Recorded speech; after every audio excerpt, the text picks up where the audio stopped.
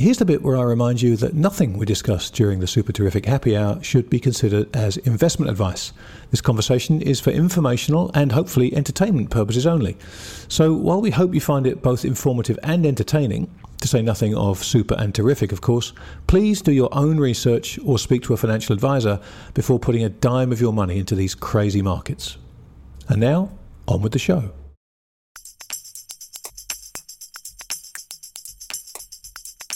People always tell me, you should have your money working for you.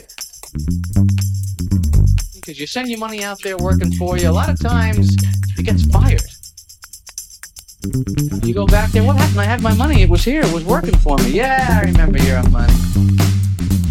We had to let him go.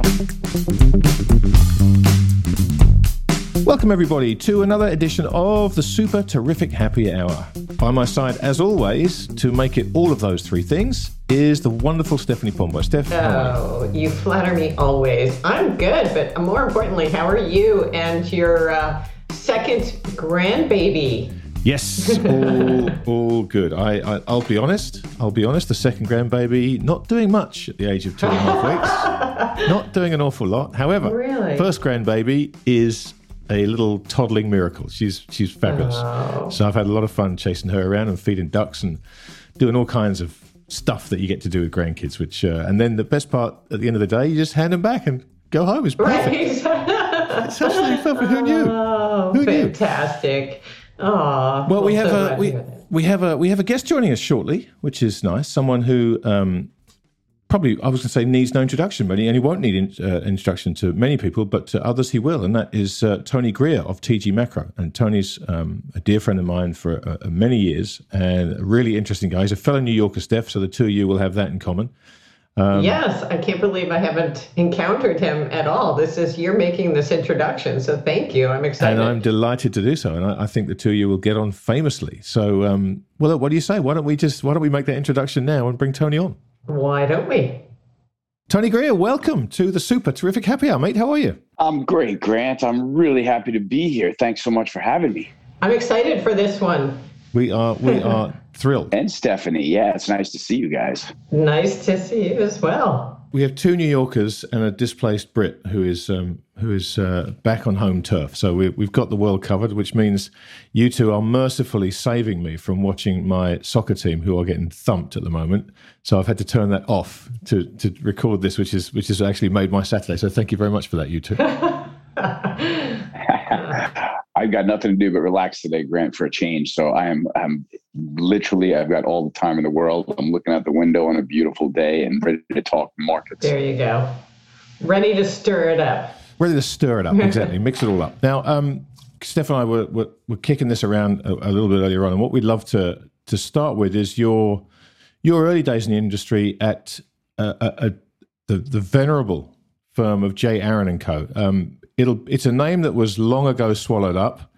I'll leave you to explain by whom, but perhaps you could tell people a little bit about the firm and about your time there. Yeah, absolutely, Grant. I joined Goldman Sachs in, I guess, technically 94 on the calendar, and started working there late in that year for J. Aron, which was at the time the commodity trading arm of Goldman Sachs. It had been a privately owned commodity trading company, and Goldman Sachs bought it in its totality because to traffic in commodities, you need all kinds of physical outposts, different locations, and you need connections to exchanges and all kinds of things like that. And so Goldman Sachs just bought the commodity trading arm. J. Aron was largely a coffee trader. That was, the genesis of how they started out in commodities at that firm, and then started branching out into others. And then once it got to Goldman Sachs, while there was still the original physical coffee trading room on the floor that I worked on, we had been trading, every commodity under the sun all around the world 24/7 by that time. So, it was, we answered the phone, J. Aron, for the entire time that I was there. And just to bracket it, I was there from 94, like I said, the end of 94 through the beginning of 2000. And, the timing, if you look at the commodity chart, was super, super conspicuous. I was just going to bring that up, but... Well, that was that's the greatest lesson I've ever gotten in my life about bubbles was, leaving the sleepy commodity desk at Goldman Sachs so that I could chase this tech bubble that I had been investing in and trading while I was there. And, literally sat down to trade technology stocks in March of 2000 with the NASDAQ at 5K on its way down. Wow. Yeah. And now I turn around and there goes the commodity super cycle for 10 years. And I'm sitting there smashing the phone into my forehead. After you walked in the door to J. Aron, literally at the peak of that commodity cycle, right? I mean, 94 was the peak in that move. The first one. That's right. Exactly. So, but it was a time where commodities were kind of quiet, and the Goldman Sachs Commodities Index was a business that had just started growing, and it was due to essentially something that was really well sold to clients and advertised about how these commodities were at the time largely in backwardation, and you could have this investment with a positive carry that had a pretty positive outlook. And, we were pretty busy desk at the time. And so I worked on the Goldman Sachs Commodities Index and the gold trading desk at J. Aron, which were kind of sat side by side next to the energy trading area. So Tony, take us back to that period and talk a little bit about how that commodities market functioned at the time. Because, again, everything's changed, and commodity markets probably more so than many others, I want to imagine. Yeah, the commodity markets were, they were steeped still when I had joined J. Aron. They were still very much focused on exchange trading, and physical trading in futures pits. And that's when when I say physical trading, that's when the physical pit was filled with brokers, the gold ring would be, three steps high, and probably 400 brokers all standing around shoulder to shoulder trading gold. And that was what was cool about it was that was sort of the exchange, and your relationships on the exchange were part of your information network, where you got the understanding of what the world looked like from the brokers on the exchange as they handled the business from the upstairs desks, and they looked up at the world and sort of, what it looked like to them. And then, of course, you had the physical side of trading, which was the interbank market, if you wanted to call it, where you trade commodities, mostly gold and silver, platinum, with another counterpart in the market, where you sort of had an agreement that you could call each other for prices for liquidity. So, to give you that was sort of our outward facing from the commodities desk, was we had this sort of futures world and physicals world that were our liquidity. And that also became very much how we shaped our risk at J. Aron. We used to have tremendous ARB positions, even bigger than our directional positions in a commodity would be our positions of physical commodity versus the exchange. So I don't know if you know, Grant, but there's an EFP, exchange for physical price, that I'm sure you're somewhat aware of, that there's the difference between the spot price and the exchange price. And so we used to figure out how to exploit that in good size, and that was part of our trading tactic. And so to sort of bring you out a little bit further, we had we had the interbank market as our liquidity, the futures market as our liquidity and our information, and then we had the upstairs desk that we sat on, and that was another multifaceted operation, because we would be the center between all of our clients calling us and providing liquidity to them, and then everybody around the firm that would also be trading commodities through us. So you had the responsibility, pretty much all day to be quoting clients, managing the risk in your book, and managing the risk for other people, providing liquidity for proprietary traders that were trading in your product. So it was a very tricky job to be sitting there either as the commodity dealer, or as the gold dealer, the silver dealer, because you're quoting prices and providing liquidity for clients, and everything goes through you, and that's a 24 operation in commodities. So it was the kind of thing, Grant, where we always looked at it where our week wasn't a 5-day week. It was one marathon session from Sunday to Friday. Sunday, we spoke every Sunday afternoon with my old metals boss, Chris Guerrero, who's still a dear friend of mine. And, the week started at 3:00 with a phone call where we discussed, what our positions look like, what our objectives were for the week, starting with what we were going to do that night on the TOCOM, for our exchange position or for our directional positions, and sort of plotting out what we wanted to accomplish by the end of the week. And so then you start Sunday night, and it was, pretty much, like I said, 24/7 liquidity providing for, your clients. And that meant also having relationships all around the world. So that was a different part. The next leg of your operation was you had people that you could call in Tokyo, in the Tokyo time zone, for liquidity. If one of the traders from the desk called you up and said, okay, I want to sell my gold now, or I want to buy some silver now. So then you would go to those desks for us in a different time zone, trade with them. You'd be developing a relation with them. And I'm talking about other metals dealers at banks and other time zones. And then you'd have your London center, where you'd have sort of the J. Aron London desk as the hub there, but you would have other relationships in London. So all of this together was sort of, the entirety of the blocking and tackling that went into every day just before you sat down to trade and decide what you wanted to do in the markets. And then that was the next level of really managing the desk. And it was a wildly successful and wildly, I always said I knew that I had joined the Yankees when I joined J. Aron, having come from, a UBS and Sumitomo Bank, and just seeing how they operated. And it was much more, Sumitomo Japanese, UBS, the, European view, which is much more relaxed. And you went to J. Aron, and it was like landing, on the New York Yankee Marines team, where it was about communication, and it was about, teamwork and 24/7 action. And it was a really great place to work. And I had the greatest time of my life. And I learned everything about being rigorous about trading that I know at 85 Broad Street, and from the team that I worked with there. And those guys are still a big part of my network. Everybody that I worked with there is still somebody that I talk to about markets and trying to figure the world out today. That's what I was going to ask you. Listening to this is, from that intense as that position was, 24/7, literally, the access to information was second to none. I mean, you were seeing every side of the trade from every side of the globe, basically. So you had, perfect 360 vision on the markets. How do you trade today? How do you adjust your strategy in a world where we've seen this, for lack of a better expression, sort of financialization of the commodity markets?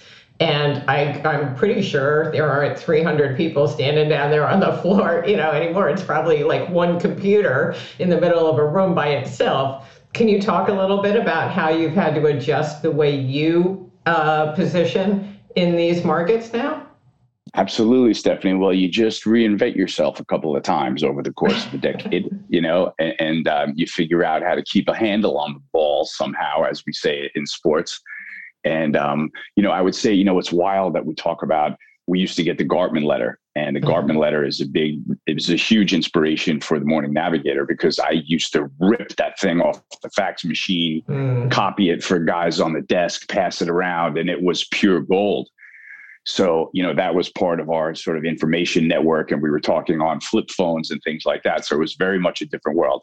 So you fast forward to, I think the most impactful thing, obviously, as you mentioned, is the exchange is closing, essentially, and, all that business being brought upstairs to electronics and to over-the-counter desks, et cetera, et cetera. So, markets lost that sense. They very clearly lost a sense of decorum. And I can speak, when I talk to my, the old timers, we call ourselves, about how things used to go, and how things, from trading stock at the post to trading contracts in the ring, everything was even though things happened very fast, there was a very secure, airtight procedure for how things went down. And that's why massive amounts of volume could be handled at, a price and things like that. So now you realize that this whole mechanism now of, say, either holding up a print at the post or seeing prints go up on the exchange and knowing where that liquidity came from, knowing what phone that order came off of. Was that a paper broker? Was that a fund selling more contracts? I mean, Stephanie, we were down to the point where when a broker used to come in and sell for a fund, our phone clerk would say, hey, here comes Johnny's guy selling for that one client. And we'd say, okay, count him up. And so your floor clerk would be like, okay, it looks like he shorted about 750 contracts. And you would make a note on your pad that this guy, this Johnny's customer, whoever you wanted to call him, was short 750 at this price. And so you had that kind of information within your trading mechanism and your process. And now all of it is just flashes on the screen of price changes and to us, it looks like, kind of pixie dust floating all over the place. When you went from playing poker and seeing everyone's cards to suddenly being blindfolded. Exactly. Well, that's the transition from going, from on a desk at Goldman Sachs to off of a desk or on any desk where you see, I'm trying to make sure that we're drawing the same comparisons and stuff. But the change was really dramatic, but it coincided with, I would say, a really exciting time in the commodity markets again. So that's what I'm most excited about now. Like we had this period of trading gold and oil where gold was 250 bid at 400 and it was really quiet and there wasn't a lot to do. You were kind of just within your world. Oil was 10 bid at 15 and nobody really cared. And so now we're in a place where they're flying all over the place, and the mechanisms of watching them and the liquidity and the mechanisms of trading them is all different. We've got the presence of ETFs now that you have to keep track of. And so, the world keeps evolving. And I guess I'm kind of going all over the place, but I'm kind of just trying to get to the point where we've gone from, this very sort of sacred mechanism of trading to now it's literally, Wild West trading where not as many people know what's going on and everything is happening on screens and everything is anonymous. So it's a very, very different world trying to keep track. Well, and you also have a whole new universe of players. Yeah, exactly. In addition to the whole class of retail players that have just joined in the commodity markets. And now you've got high frequency traders that are now, visible in all across asset classes. And that's something that we never had to deal with. So, that's been a huge change. And I mean, don't get me started on high frequency trading with it. We need a whole nother podcast for that alone. Well, maybe we'll have to do a second one. Yeah. High frequency trading and commodities does seem like a kind of mismatch to me too. Tony, if I'm getting my timings right, if you started in 94, you must have been there when Hamanaka-san at Sumitomo, Mr. Copper, that whole thing unfolded. So there'll be people that won't know that story because it's kind of gotten buried over the years and obscured by the mist of time. But I remember it as being a huge story, but I wasn't in the commodities market. So I'd love to hear how that played out and the effect that had on commodity markets, because I think we're about to enter an era where this information, when applied to other markets, might come in very handy for people. Yeah, it's a great point. Grant. So Yasuo Hamanaka was basically a copper trader or a Sumitomo Bank trader that traded copper and traded on the LME. And, for years and years and years, he was this character that was the market. He was like, he was to metals what Enron was to energy, right? If Enron had an axe in energy, it was get the heck out of the way, right? If Hamanaka or Sumitomo was doing something in base metals, it was always something visible, aggressive, usually done with the intention to mow the most people over. It was extremely, extremely powerful type of trading, right? Like he would move the market right before your eyes. You'd see volume trading and you figure out what was going on. And so the Sumitomo Bank is doing this and that. So I guess sometime around, what was it, 96 or 7 grand? 96, yeah. I think late, probably 96. I think you're right. Yeah. So Sumitomo wound up disclosing that their losses were enormous, a couple of $1 billion. Excuse me. So I should get to the the lightning strike. Sumitomo discloses these losses. You find out that it's from Yasuo Hamanaka, their copper trader, right? And you find out that he had basically, underhanded stuff going on all over the place, right? So he had positions on the exchange that he was hiding from the bank. He had physical positions of metal that he was hiding from the bank and trying to hide from regulators. And he would manipulate markets like nobody's business, essentially, right? It was like if you put the cat in charge of the canary and said, go ahead, you're allowed to trade, right? And so he would literally, he was the most hated person in the markets because he seemed to always know the weak side of the market and was driving prices there. And then you later on found out that he was literally covering up massive losses while he was doing things like that and trying to, take the risk off of his books and hide it. So all of this came to roost finally in 96 or 97, like we said. Sumitomo disclosed the losses. Hamanaka goes to jail. And then the wild part is that our desk gets the job of unwinding the mess, because Sumitomo is one of the largest stakeholders in Goldman Sachs, the private company at the time, and basically calls over the guys that run my division, who were Lloyd Blankfein and Gary Cohn, and has a conference with them and literally, opens the kimono and says, look, we have a massive problem on our hands here. We have this massive mess that we've got to basically unwind. We've got a rogue copper trader on our books. And, Lloyd and Gary made a deal with the heads of Sumitomo Bank that for a price, they would unwind, the Sumitomo copper book. And so that is, that was another way that entered our world was, we had two phenomenal world-class base metal traders at JR in London. One is Greg Aron and the other one is Dylan Morgan, who are still good friends of mine. And so those guys were at the epicenter of having this massive job of unwinding the Sumitomo book. And so that entailed, taking off spreads that this guy had on the exchange that were impossible to trade. It had unwinding physical positions that were difficult to have moved. And to make a long story short, Goldman Sachs finally unwinded the positions, made a bloody fortune on it. We were the axe in the base metals markets for 2 years after this happened. It was extremely tricky, and watching these two rocket science traders trade out of it was something to behold. Is sort of the short story, and I doubt that. I don't know. I don't know that we'll get to see something like that again. Like it seems like the things that he was doing were or have been sort of cordoned off now. You know what I mean? Like, I don't think that you can take positions the sizes that he was taking now. They've got much closer looks into margin and things like that. So, he was really just a rogue trader that was difficult to keep a hold of. And he ran an illicit book for probably 5 to 8 years. And it was really, really complicated to untangle. Yeah. Yeah, it's an amazing story. I remember it all unfolding very, very well. The incredible thing as we sit here today, is the part of that resonated with me was the bit where the guy went to jail, right? Who would have thought that was an idea? Right?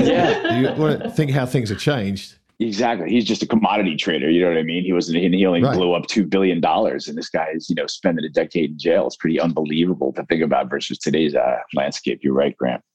Yeah. And Nick Leeson, there's another one who actually ended up going to jail, but that's where it sort of ended, isn't it? I don't think we do that anymore. Yeah. Now we've got Archegos still. You could throw Ken Lay and Jeff Skilling in there as well, I guess. But I guess that's right. But you're right. They were all 90s, those things, and then that's when it kind of went away.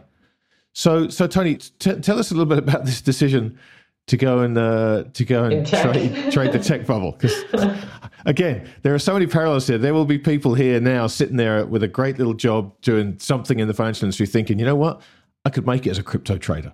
Yeah. So let's hear that story, even if it's just as a cautionary tale. What a great parallel, Grant. What a great parallel, right? So I had been investing. Put it this way, Grant. It was my love for music that even attached me to technology back then.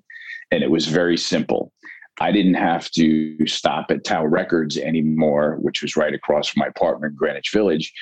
I could just get on Amazon even while I was at work and have these new CDs sent to my apartment.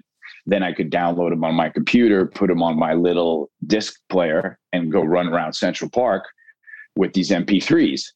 So with that introduction, with that early grasp on what technology meant to music, I started investing in technology stocks, and the most basic ones that were in front of me, and there were some of the tech bubbly names, like the WorldComs, and starting with at times Amazons and Apples and WorldComs and JDS Uniphases, and getting into the more tech bubbly names. But those were all names that I had been saying like, oh, this looks good, and throwing some money at it, and at a level that I thought was a smart enough level as a trader. And I always remember that I was always nervous, because as a trader at Aron, you had to hold anything that you bought for 30 days.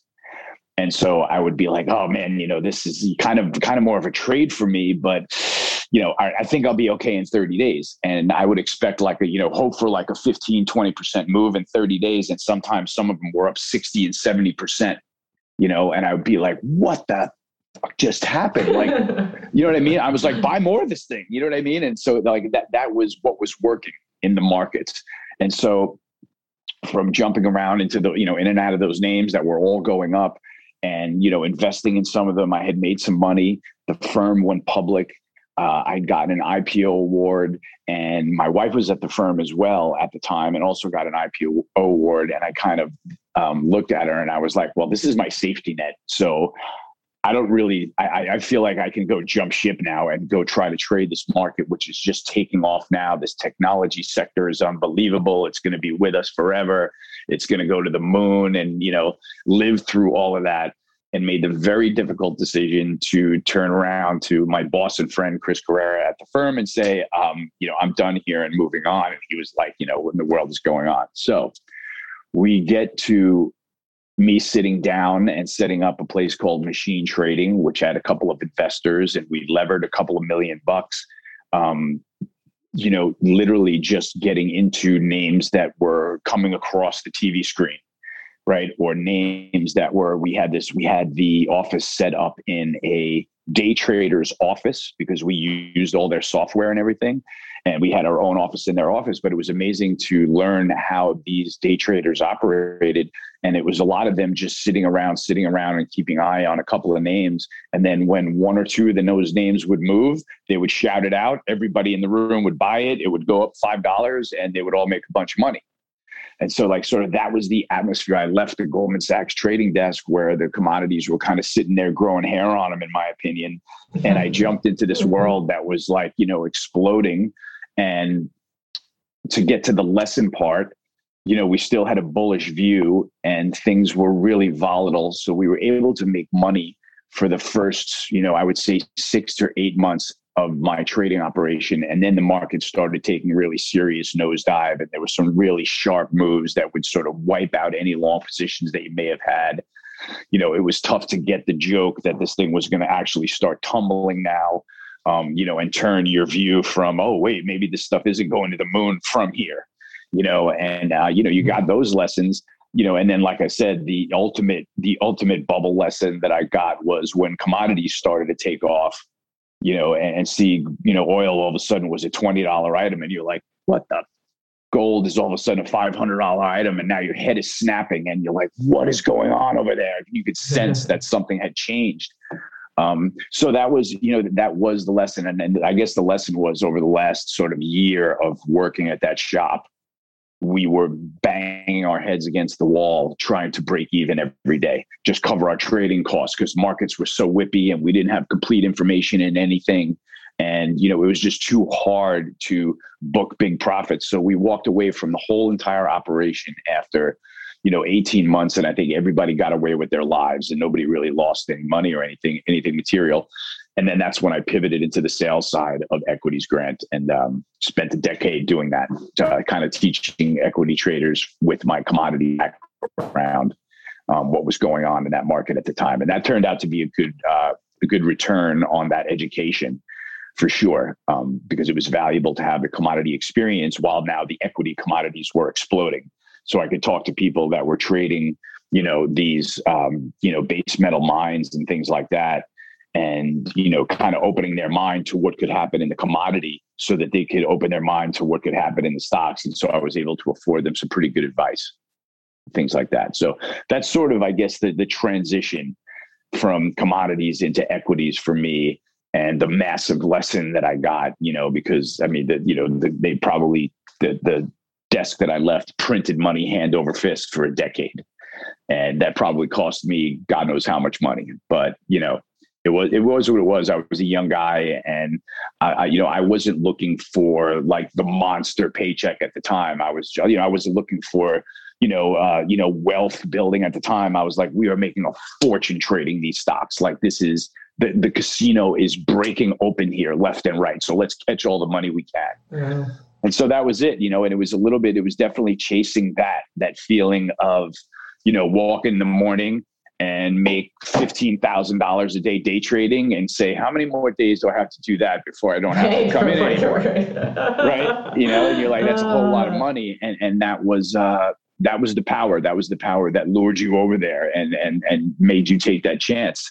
And so, that's why I, get in fist fights with the laser eye guys, just trying to, be honest and be me and cast a shadow of a doubt on the thing, God forbid, or say that I'm bearish, you know what I mean? And I'm like you, Grant, I'm somewhere in the middle of, I'm not a denier, I think it's somewhere, it may fit somewhere in the macro picture, but I'm just very suspicious of it. And so there's you're talking crypto now. Yeah, I'm talking crypto. Yeah. It's kind of like we're just trying to draw the parallel between me chasing the NASDAQ and a lot of people now chasing the crypto market. And I don't even know if we can say chasing the crypto market. I mean, there's so much talent and money and wealth in that space that, they've created the world for themselves, whether or not however it pans out, we should say. Well, it seems to me, just listening to that, that you, like me, were very chastened by the experience of the dot-com bubble bust. I mean, I didn't go through what you did in terms of having my entire career, really built around that bubble sustaining itself. But nevertheless, I saw what happened. And I guess I'd be curious as to whether you are equally gun shy about getting long what is a bubble, even though see, I sit here and watch the central banks inflate new bubbles, and I think, well, I'm not going to participate in that because I know eventually it's going to burst. Meanwhile, 5 years, 6 years, 7 years later, there are people making bajillions of money who, are laughing all the way to the bank. And I feel like a first-class moron because I see it, it's going to burst one day, therefore I never touch it. How do you navigate the difference between being a long-term sort of being aware long-term of the impacts of these bubbles, but also being opportunistic in the near term? That's a skill I haven't managed to it's hone. It's extremely difficult, Stephanie, but I'll say I got another expensive lesson that I think lends itself to that.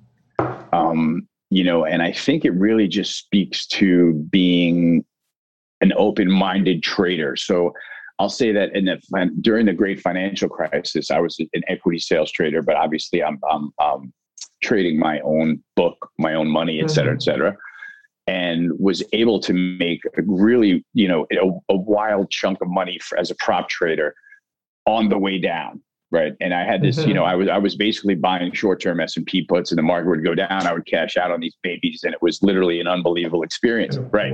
So, roll them out or just sit and wait for the next opportunity. And I didn't get the joke that when the Fed was monetizing like David Tepper did automatically, that like, wait a minute, this means buy everything. Right. And I was still like, oh no, this thing is so over. So my point will be that I basically gave back all of the money that I made on the way down by trying to employ the same strategy and pick my spots. And I finally realized that something in the market changed, right? And so I spend my life now understanding what's changing and what's really driving the markets, rather than saying, okay, this is my view and I'm applying it to the world, And so that was my sort of evolution.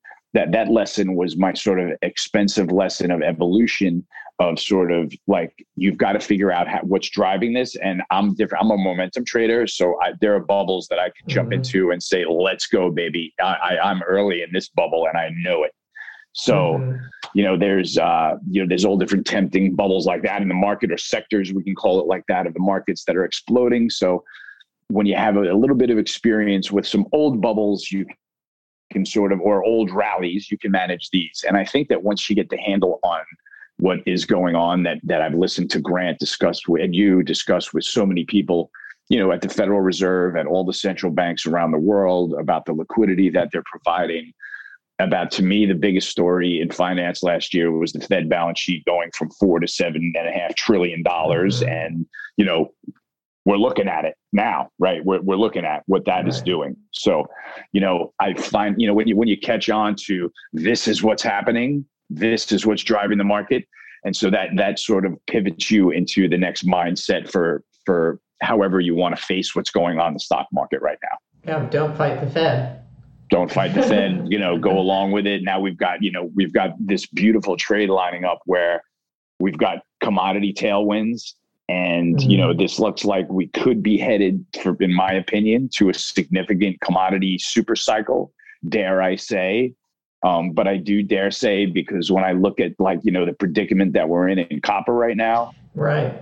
I mean, something's got to give, right? Something's got to give. This is like, this is like we're walking into the grocery store and saying, hey, we got a team, we got an army outside, we got to feed. And they're pointing you to the shelves and they're saying, well, we got a rack of bagels and some ham left. And that's about it. But we do know mathematically that as we get to the second half of the year, the economic data is all going to soften.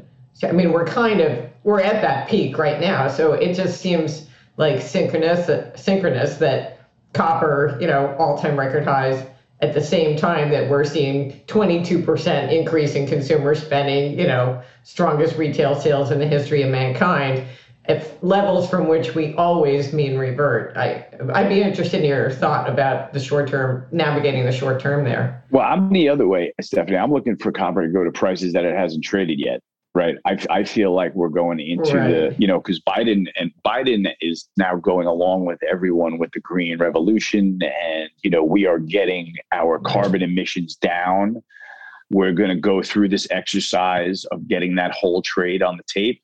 It is going to cost more natural resources than are available to do it.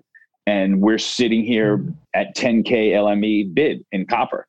And so I'm saying, there's a line of buyers out the door. I don't see it really mean reverting, because this is, maybe as strong as the data gets. I see that we're opening up industries. I see the housing market on fire. I see that we're going green all over the world. And I'm trying to count up how much copper that's going to cost.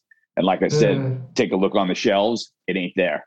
And that's why the copper curve has gone straight backwardated now versus where it was 6 months or a year ago. And if you've seen copper go backwardated, like $1,000 backwardated, that you ain't seen nothing yet, So this is what I expect to happen. And I think there's going to be a period of time this year where we're going to see copper and a few other commodities trade like Bitcoin when it was trading, bid no offer. And I don't know. That's my view, Stephanie. And I know that I could be wrong, and I'll be the first one to be proven wrong, but that's how I'm looking at it from here.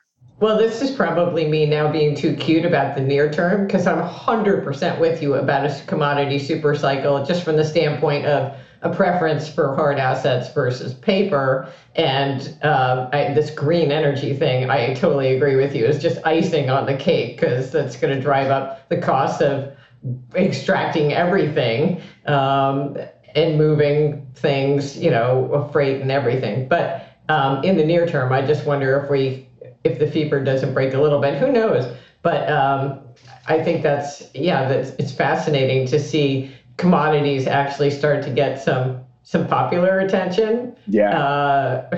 Yeah. If you saw the video that went around FinTwit the other day of that gal, Kyla, I think her name is, that did the video of the commodity boom now. And it's a great sign of the times. I'll send it to you guys. But she makes kind of funny videos, and they're very, very amusing. But she's cutting on essentially the fact, like, oh, look, all of a sudden we've got this natural resource boom, and there's shortages everywhere and bottlenecks everywhere and exploding prices and, all things like that. But you're right. I mean, it's on the front page of the news, and it feels pretty sustainable to me, unfortunately. Mm-hmm. To me, the interesting part of this, well, there's a couple of interesting parts of it. I think we're going into this obviously with a ton more in terms of liquidity. Obviously, balance sheets is M2 has done what it's done over this last year, accelerated crazily, and yet we're going into this. Let's suppose it's a mini boom, right? You're having that come along at the time when the stimulus is just going to keep coming out, and yet everything, and I mean everything, is predicated on this being transitory, right? If this isn't transitory, then we have a massive, massive problem on our hands. So, Tony, if you're right, and I have to say, I think there are about two places that Stephanie and I disagree on just about anything, and this is probably one of them, and it's purely a question of timing. I think you're right. I think, yes, the comps are easy right now and not helping, but I think the surprise is going to come when those comps are supposed to ease off again and they don't. But let's think that through. What happens if we get to that point where people think the comps are going to, okay, we should start seeing this peter out now, and it doesn't? How do you see that kind of rattling through commodity markets? Because there will be a moment where the people that were waiting either to cover shorts or to do something were waiting for those comps, and it feels like we could see, like I said, some real fireworks at that point. That's exactly why, Grant, I say that, we're going to see some of these commodities trade like Bitcoin. It's going to be trading like people are all after it and they don't know what price it's going to. They just know they have to get their hands on some. What's wild to me is seeing, the stimulus plans that Biden has come out with. He's essentially come out with 3 multi-trillion-dollar plans. And it seems like this is going to be de rigueur for this administration, right? To the point where I'm waiting for him to turn around and saying, okay, we're going to do 2 trillion racial equity. We're going to pass this around and pay for slavery. Now we're going to do 2 trillion, whatever. I am concerned that what that is going to do, obviously we're going to run our debt pile up to the stars. I think that we have got a pretty clear dollar nosedive coming ahead of us. And I know I don't like to get on the existential side of the dollar battle. You know what I mean? Like I just don't like to take part in that. I just use it as one of the speedometers on my dashboard so that I could tell what the hell's going on in the world. So I see it on a path going lower just because I see the biggest economy in the G20 heaping on the debt pile and heaping on the Fed balance sheet and showing no end in sight. That's the thing that, Grant, I got it from an interview that you, 2 things that you've heavily affected me on in this conversation are, I always tell people that via Grant Williams, I've been Zulofed and Dedenized.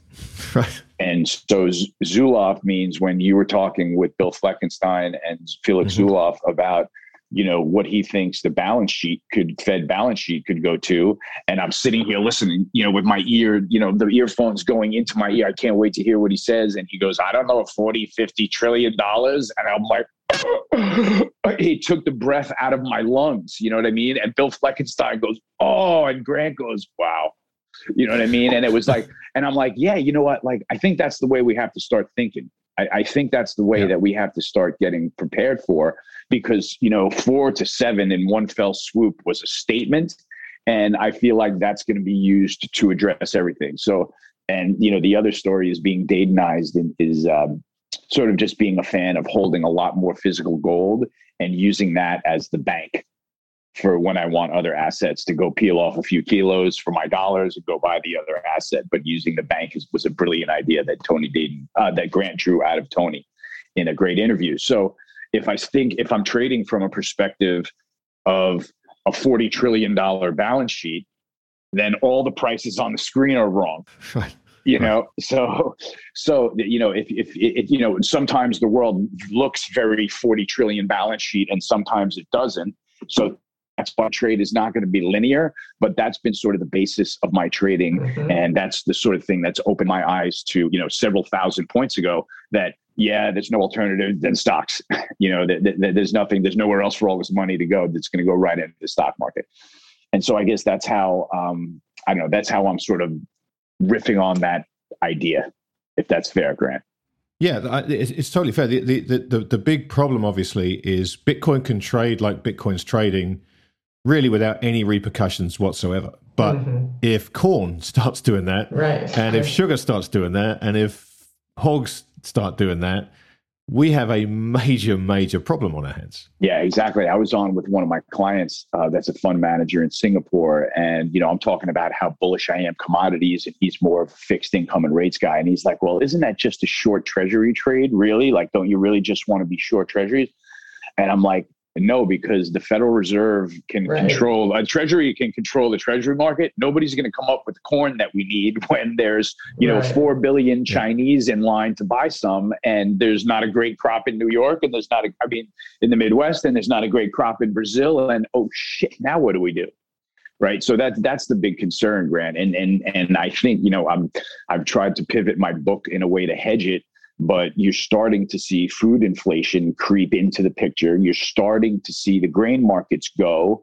And, if you believe in trends and trends changing, I mean, we just came out of a 10-year bear market in grains, where I've been speaking at grain conferences, and the farmers have been getting absolutely mauled by the consistently falling price of wheat and corn. And now all of a sudden this thing has picked itself up off the bottom. We've got buyers in line. We've got bad conditions. And I feel like we could be pivoting into a 10-year bull market in grains. So if I'm trading from the perspective of this is year one of a 10-year bull market in grains, and the perspective of, well, copper is about to go through LME 10K in, 5, 4, 3, 2, whatever, and I don't know, 1 week, 5 weeks, 4 weeks. That's how I'm able to sort of adjust my book for what I think is going to happen in commodities, which I think is going to be sustained commodity inflation. I don't know whether they let it creep into headline inflation, because that seems to be that seems to be bad for business. But there are going to be ways that we can at least hedge, with some grain ETFs or some other exposure to some, to maybe some ag companies, that we can potentially hedge this food inflation, which is just one of the more recent themes that I've been trying to get into, as I have been exposed to metals and oil already for quite a while.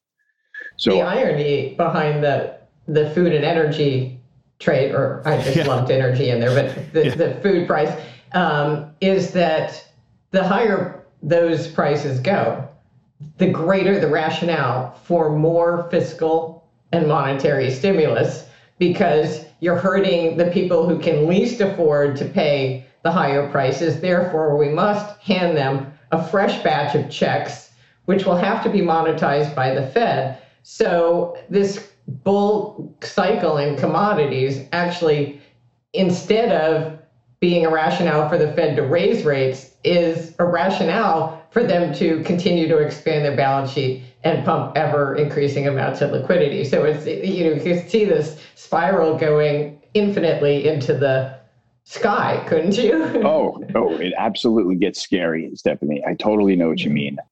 I don't, you read stories about hyperinflation, and, you know that it's good for nobody, and I mean, we're sitting in an administration that's sort of adding stimulus on the way to writing the stimulus check. They're, expanding the program as they're signing it. And so with that as the driving force now, there's really no telling what could happen here. And what's so appealing about this trade, not as much the argument to me, but the trade, is that there are still plenty of people on the other side that are like, no, debt is deflationary. And, there's so much debt around, and that's really going to keep things in check. But when you look at the nominal prices of things, none of them are at prices that anybody's going to be afraid to pay yet. Right. Like gasoline oil is rallied at, I don't know how many, whatever percent you want to call it, from $0 to $60. Gasoline's still $3 at the pump in the United States. Right. So nothing is even at a level yet that's hurting us to the point where people are going to change behavior. Right. So we'll eventually get to that point where, $5 gas seems to be the behavior breaker, where people are like, oh, no long trip this summer, or something like that, because gas is too expensive. But this is just sort of how this trade is evolving. But, from that perspective of, we're going green movement that's going to take the base metals higher. We're causing inflation that should be bullish for precious metals. We've now got a situation in grains that's bullish for grains. Lumber is trading like Bitcoin, right? Almost impossible to discuss. They're putting the hammers and nails down on home builder sites because it's too expensive to frame the houses at this point. It's changing the whole cost structure of the house. So, it's really tough to tell. And then, when you've got a Federal Reserve that, you and I can look at the data and say, my God, this is 50% off the lows. This commodity is up 80%. Oil is up 60%, 30% on the year already. Gas is up 40% on the year. And the Fed chairman's going, seems transitory to me. Seems transitory. I don't, and so when it seems like there's going to be no reaction from them, there's enough of the other side that's fading this, and nobody really believes or understands what $10 gasoline and a $25 box of Cheerios means, until we get there. But like you said, then we're going to have another stimulus round. So it's really tough to decide. It's really tough to decide what the way out of this is, other than to try to hedge yourself as best as possible by owning assets. The thing I wrestle with is, it seems to me like the commodity markets are one thing and gold is something separate, like everything else seems to be soaring. And to me, that sort of suggests that maybe people haven't come around to our conclusion, which is that this isn't just ad hoc stimulus. This is going to be our future. We're going to see fiscal stimulus bill after bill after bill perpetually, the recurring, non-recurring stimulus that'll be monetized by the Fed. It seems like maybe that's the intellectual hurdle. I don't know what it is that's holding gold back. Do you have any thoughts about why gold is so woefully underperforming in this broader commodity cycle? Yeah, I do, and nobody likes them. I'll be honest with you. I do. You're amongst friends here, Tony. You're amongst friends. Try on me. Well, I keep saying to people that, I've been observing. I'm a price action junkie, right? I love to sit in front of screens and watch the things trade all day long. And so I've been observing. There was periods of time where I'm observing selling in gold and buying in Bitcoin, and selling in gold and buying in Bitcoin, right? And my precious metal ninja circles are passing around the total ETF gold holdings, right, that are in a straight line down. We've gone from 110 million ounces to now under 100 million ounces, and saying somebody is VWAPing out of gold, right? Like somebody's got gold on their pad and they're like, okay, we're getting out of gold. And I'm seeing coincidental sell-offs in gold and flurries in Bitcoin. And this was happening more when Bitcoin was proceeding up through the 30s and 40s, and gold was backing off from above 2K, So I feel like people are legitimately taking gold holdings down and saying, so we can hold this as a hedge, or we can hold this as a hedge and it might triple. It's like, what's our upside in gold? Maybe we've got a 30% upside on this thing that's kind of supposed to be our hedge. And so that's nice, but we can also put some money into this thing that might be a 5-bagger, and it's acting like an inflation hedge. And it also acts like one when we make it act like one, and sort of sell gold when real rates get compressed and go buy more Bitcoin. So I felt like that there's been a clear pivot of this is an inflation hedge. I listen to Mike Novogratz talk about it as an inflation hedge, and I hear the institutions are getting into it, and they're getting into it obviously because it's an inflation hedge. So I feel like there's been people peeling out of the gold market in order to get their hands on Bitcoin. And I do believe that, that may last for a little while, but I still love the fact that, gold is sort of just hanging around where it's hanging around. And I don't think it looks to be in any danger. So I think that we're just in a phase, Stephanie. I think we're just in a phase. I think it was too obvious to hold gold as the inflation trade while the Fed just, lopped its balance sheet up there. And I think everybody probably had it on. And I feel like somebody big finally said, you know what, let's take a slice of this and put it into cryptocurrency and get it out of this barbarous relic and go from here. And so I can't draw, I don't have anything but, theory on that. And so, but I do think that sort of rhymes with what's gone on. And it's been interesting that, gold's, even what was amazing to me is that even on weeks that gold was up, the total gold ETF holdings were going down. Right. So to me, that was somebody that's like, offloading an asset. That's somebody that's just like, into the rally. We're selling GLD ETF because I'm getting this thing off my pad. So that's just what I've been thinking about it. I think that silver has hung in pretty well. And silver is interesting because there's this other, this other community that are trying to pull off this short squeeze in silver because they claim that the London, banks don't really have the metal, et cetera, and that may be true. I'm not arguing with them. I'm long silver, so that if it goes up, all of the theory is fine with me. Right. But it's sort of, I don't like to trade. I can't trade with that sort of conspiracy theory in the market with these guys thinking that silver's about to triple because there really is no silver out there. So the metals markets are kind of, I'm saying that's kind of to me, that is a distortion a little bit. So we're seeing the crypto crypto is occupying everybody's attention. The crypto distraction and the silver distortion is how I'm kind of explaining gold. And that's how I've had that conversation with people. So you guys may join the crew that don't really like that explanation. No, I think that's a perfectly apt explanation. The only problem with that as a rationale, not from your standpoint, but for the people who are dumping gold to buy crypto, is that it also trades very much like a risk asset. One day it's an inflation hedge, the next day it's the preeminent risk asset. So it's like hard to know what you really are investing in right now. It was absolutely spooky when Bitcoin had one of its biggest drawdowns off the highs and the equity market was happened to be lower that day. And people on FinTwit are like, is crypto telling us risk off in the markets? Is that really what's going on here? Is crypto leading the risk off charge? And you're like, God, that might be the case. I freaking hope that, But you never know. You want to just let the market speak to you rather than telling them what's going on. Yeah. So Tony, let's talk a little bit about the commodities that I think I've got a pretty good understanding of the commodities you think are probably going to perform the best in this, but just walk us through your thoughts on the commodities you think that we should be owning and any that you think probably may not get caught up in this. Yeah, I'm going to stick. My first pick is still something like base metals, and I've got pretty good exposure to base metals and mining. I like the XME ETF. I like Freeport McMoran. I like your Alcoas. I like U.S. Steel. I like things like that because I'm someone that can believe strongly in an industrial recovery, both here and around the world. I see the carbon capture business exploding, and I know all about the commodities that are going to be necessary for that. And it's mostly metals and mining out of the ground.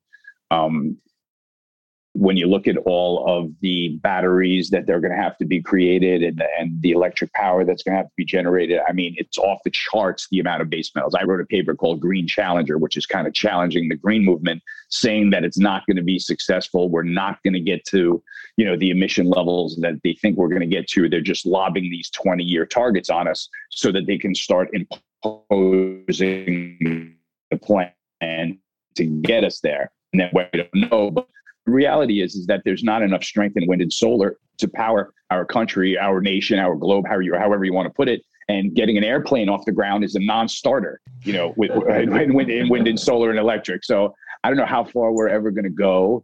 We'll see where this push takes us. But I see it in literally absorbing an enormous amount of metal from Mother Earth. And when I pair that for the trade side with the fact that I see a really weak dollar throughout this, it makes me really bullish base metals. So if I'm bullish base metals and I feel like they have been performing and XME has been performing, like if you look at the top sectors, leading sectors on the year this year, it's energy, it's home builders, it's banks, it's transports, and then it's XME and a lot of metal stocks. So I feel like that's going to be one that's going to be really relevant, especially as the dollar weakens. As you know, Grant, I've been a big energy bull. I mean, I was an oil bull from $15 on the way down and then on the way back up through 40. And I'm still bullish as I was back then because I still believe that no matter what's going on with the U.S. oil situation now with Biden canceling the pipeline, and now we're going to ship the oil and gas down on rails and trucks. So we're going to start burning more energy. I think energy prices are going higher. And I absolutely love the way companies like ExxonMobil are pivoting right into the carbon capture business, which could have been, basically drawing a bullseye on them to put them out of business, right? If they're coming after fossil fuels, they're coming after what ExxonMobil knows how to explore and produce. And they're like, you know what? We can bury all the CO2 you want under the Gulf of Mexico, by the way, and that will cost you, hang on, right? Right. And so they've pivoted right into this business. And so now they're going to be pulling energy out of the ground to fuel the trucks and to service everything. And they're going to be turning around to the chemical companies and the other fossil fuel companies and saying, directly send us your carbon emissions so that we can bury it under the Gulf.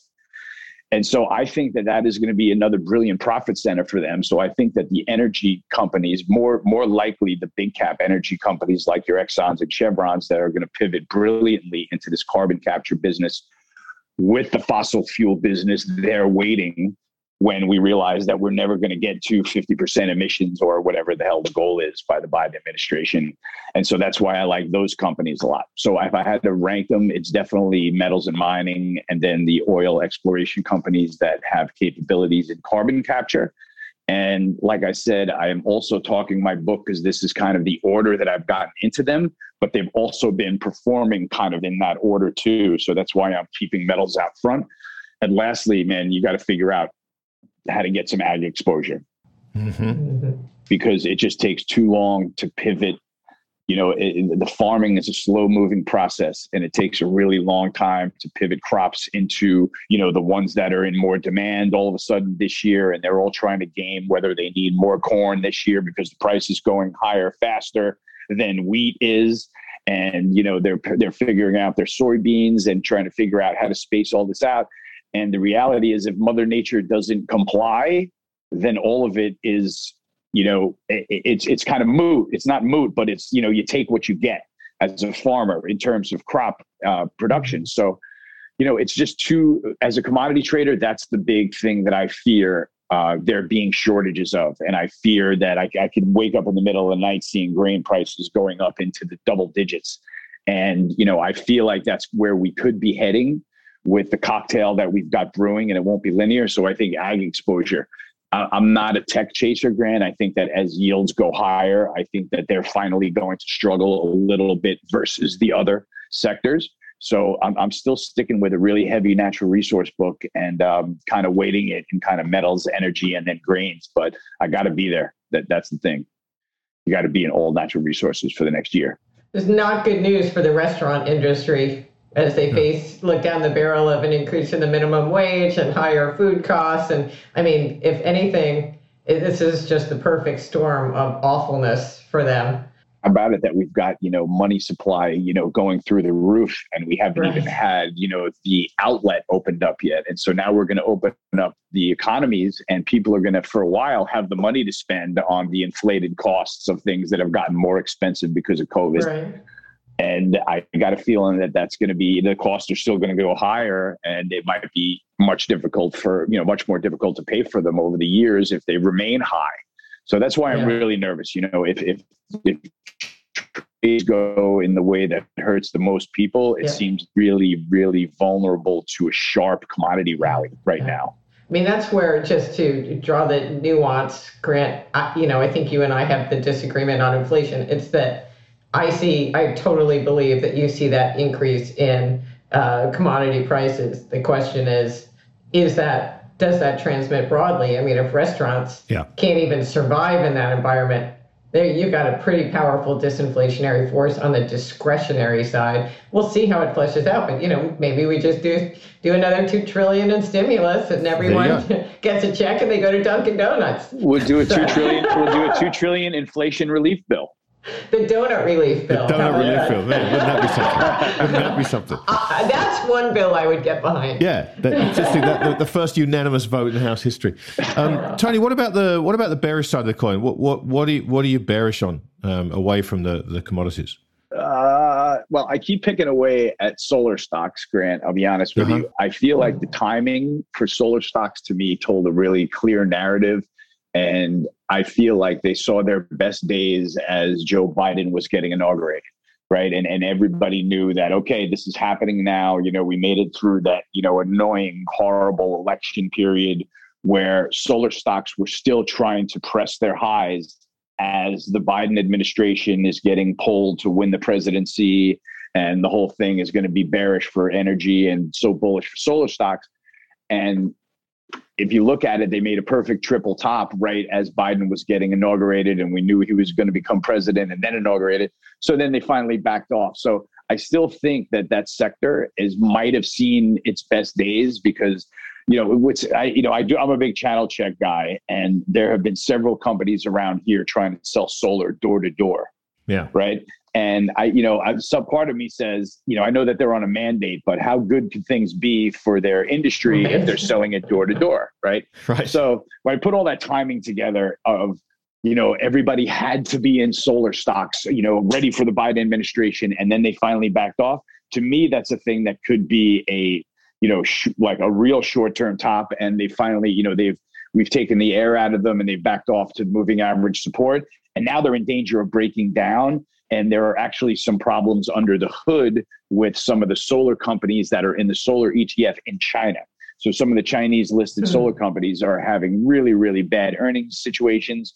And so I'm still kind of bearish that sector. I feel like the best days were behind it. Now it's going to come down to performance. And I feel like they may suffer against expectations. That's all. Oh, and then the only other sector from there that I'm looking at, Grant, from the bearish side is I'm a little bit nervous for airlines. Okay. I feel like there's like a number of challenges that they could face. Obviously the rising cost of jet fuel is one of them that they may wind up passing off to the consumer. There still may be a sector of the population that's hesitant to fly, with COVID. There may be a pushback against vaccine passports if they try to make that, part of regulation, flying regulation. So that's just something where you notice that the airlines had traded in this tight range. We had a huge breakdown into the lockdown, obviously, when nobody was flying anywhere. And now they've retraced right back up to that range, and they're starting to struggle again right where they sort of left off. And I feel like if any sector is set up to sort of fail, it might be something like airlines, which sort of either can't get the traffic back up or can't get the cost down cheap enough to allure enough flyers, or maybe there's another wave of coronavirus, God forbid, or something like that. I just feel like there's some risk to the airline stocks from these prices, but it's not, I'm trying to trade, Grant, really trade everything from a bull perspective. There's just one or two sectors that stick out to me that may be overvalued in the short term just because of the timing. Mm-hmm. Yeah. Fantastic. Tony, it's been absolutely, it's been a tremendous, the time has flown by. We've sailed past an hour here and with plenty stuff left on the table. So as Steph said earlier on, you will have to come back. I'm going to go and stockpile Cheerios. I heard you say $25 box of Cheerios. That ruins my world in a hurry. So I don't want to do that. Exactly. That's what I'm saying. Hedges, Grant. Yeah, exactly right. Well, listen, Tony, before we let you go, just for the people out there that are new to you and what you do and the stuff you talk about, just let them find out how they can get in touch and a little bit more about what you do. Yeah, sure, Grant. My website is tgmacro.com. That's the name of my company. I write a note called The Morning Navigator 4 days a week. And it's got a tremendous and tremendously rewarding following in it, and a lot of great people that I've gotten to know. You can send me an email if you want to reach me at tony@tgmacro.com. You can sign up for any of my products, either the Morning Navigator or my institutional level product called the Point Lookout Package, which includes a little bit more of a research, 12 research notes a year, one per month, and a Slack group that I've developed that my sort of community has been digging into to discuss markets on a daily basis. So that's what the higher level institutional group package is. The newsletter is $800 a year. The institutional package is $2,500, tgmacro.com, and it's all there for your viewing pleasure. And it wouldn't be 2021 without your Twitter handle, mate. That's for sure. Oh, sure. Sorry. It's at tgmacro. Thank you, Greg. Yeah. I mean, people probably would have guessed, but hey, listen, we may as well lead the horse to water. Why not? He did that without hesitation. Yeah. Yes, exactly right. Something we can all learn something from this, Stephanie Pumboy. I guess so. Tony, mate, it's been a real joy. Thanks so much for doing this, and hopefully we'll get to have a beer in person again soon. It's been way too long since we did that. It has been way too long, Grant. I'm looking forward to it. I can't thank you enough for having me on here. As you know, if there was no Grant Williams doing his work out there, there would be no Morning Navigator. And so I want to thank you for being an inspiration for so many years. And Stephanie, it is a pleasure to meet you and discuss markets. You too. So much fun. Thank you, Take care, buddy. And we'll talk to you soon. Awesome. Thank you, Thanks, guys. Tony. See you, mate. Bye. Cheers. Well, Steph, I have to say, that was really, really interesting. That was really interesting. I loved the stories at the beginning there. I found those really educational, and I think people are going to be listening to that and on their own, drawing the parallels, let alone with Tony forming them. But the other stuff on the commodities, this to me is the big thing, and everyone needs to be thinking about this. No matter who we talk to, whether it's you and me talking to them, or me and Fleck, or me on my own, this subject keeps like elbowing its way to the front of the crowd and standing at the front of the stage, just staring up at you, going, "I'm here," you know. Well, it is the one check on reckless monetary and fiscal policy is a resurgence in inflation, whether it's simply at the commodity level or if it gets broadly transmitted, it doesn't really matter. That is really the only thing that stands in the way of continuing to run the engines, isn't it? Yeah, absolutely right. And it feels as though they need to have a plan for what to do when it shows up. Because even if this isn't the inflationary change, and we do get another bout of deflation, I think we all can agree that inflation is the future. Mm-hmm. I just wonder, because when it does arrive, steps are going to have to be taken, because we can't stomach 6, 7, 8% inflation. It just does. This entire construct of our world does not function that way now. Absolutely not. And Tony made the point that no one benefits, no one does well in hyperinflation. That's true with one single exception, and that is a highly indebted government that can manipulate the level of interest rates. So that's the problem, is that something will need to be done, but will policymakers have the intestinal fortitude to do that? I for one, am going to remain skeptical. I was going to say, that may be the most rhetorical question ever asked. Oh, man. I would fail a test on how to phrase a poll question, for sure. Is the government reckless? Yes or no? Is the government reckless? Yes or hell yes? Oh, boy. Well, man. Look, Steph, it's been another great hour and change. I have to say, I do love all these times I get to sit and chat with you, and to have Tony there ringside as well to join in the fun was really, really good fun. So thanks for doing this again. It's been enjoyable. Well, thanks for including me on that. It was nice to meet him and have the conversation. Absolutely. Well, look, before we go, all that remains, here's the bit where you need to get ready. You ready for this? All that remains is for me to thank everybody for listening. And let people know that if they don't follow me on Twitter, they can do so quite easily by looking for @TTMYGH. Drum roll, please. And I'm @SPalmboy. Yes, you are. Did I get it right? I said it like a question. You nailed it. Well, that can be your poll question. I'm S. Pomboy, question mark. Yes, you are.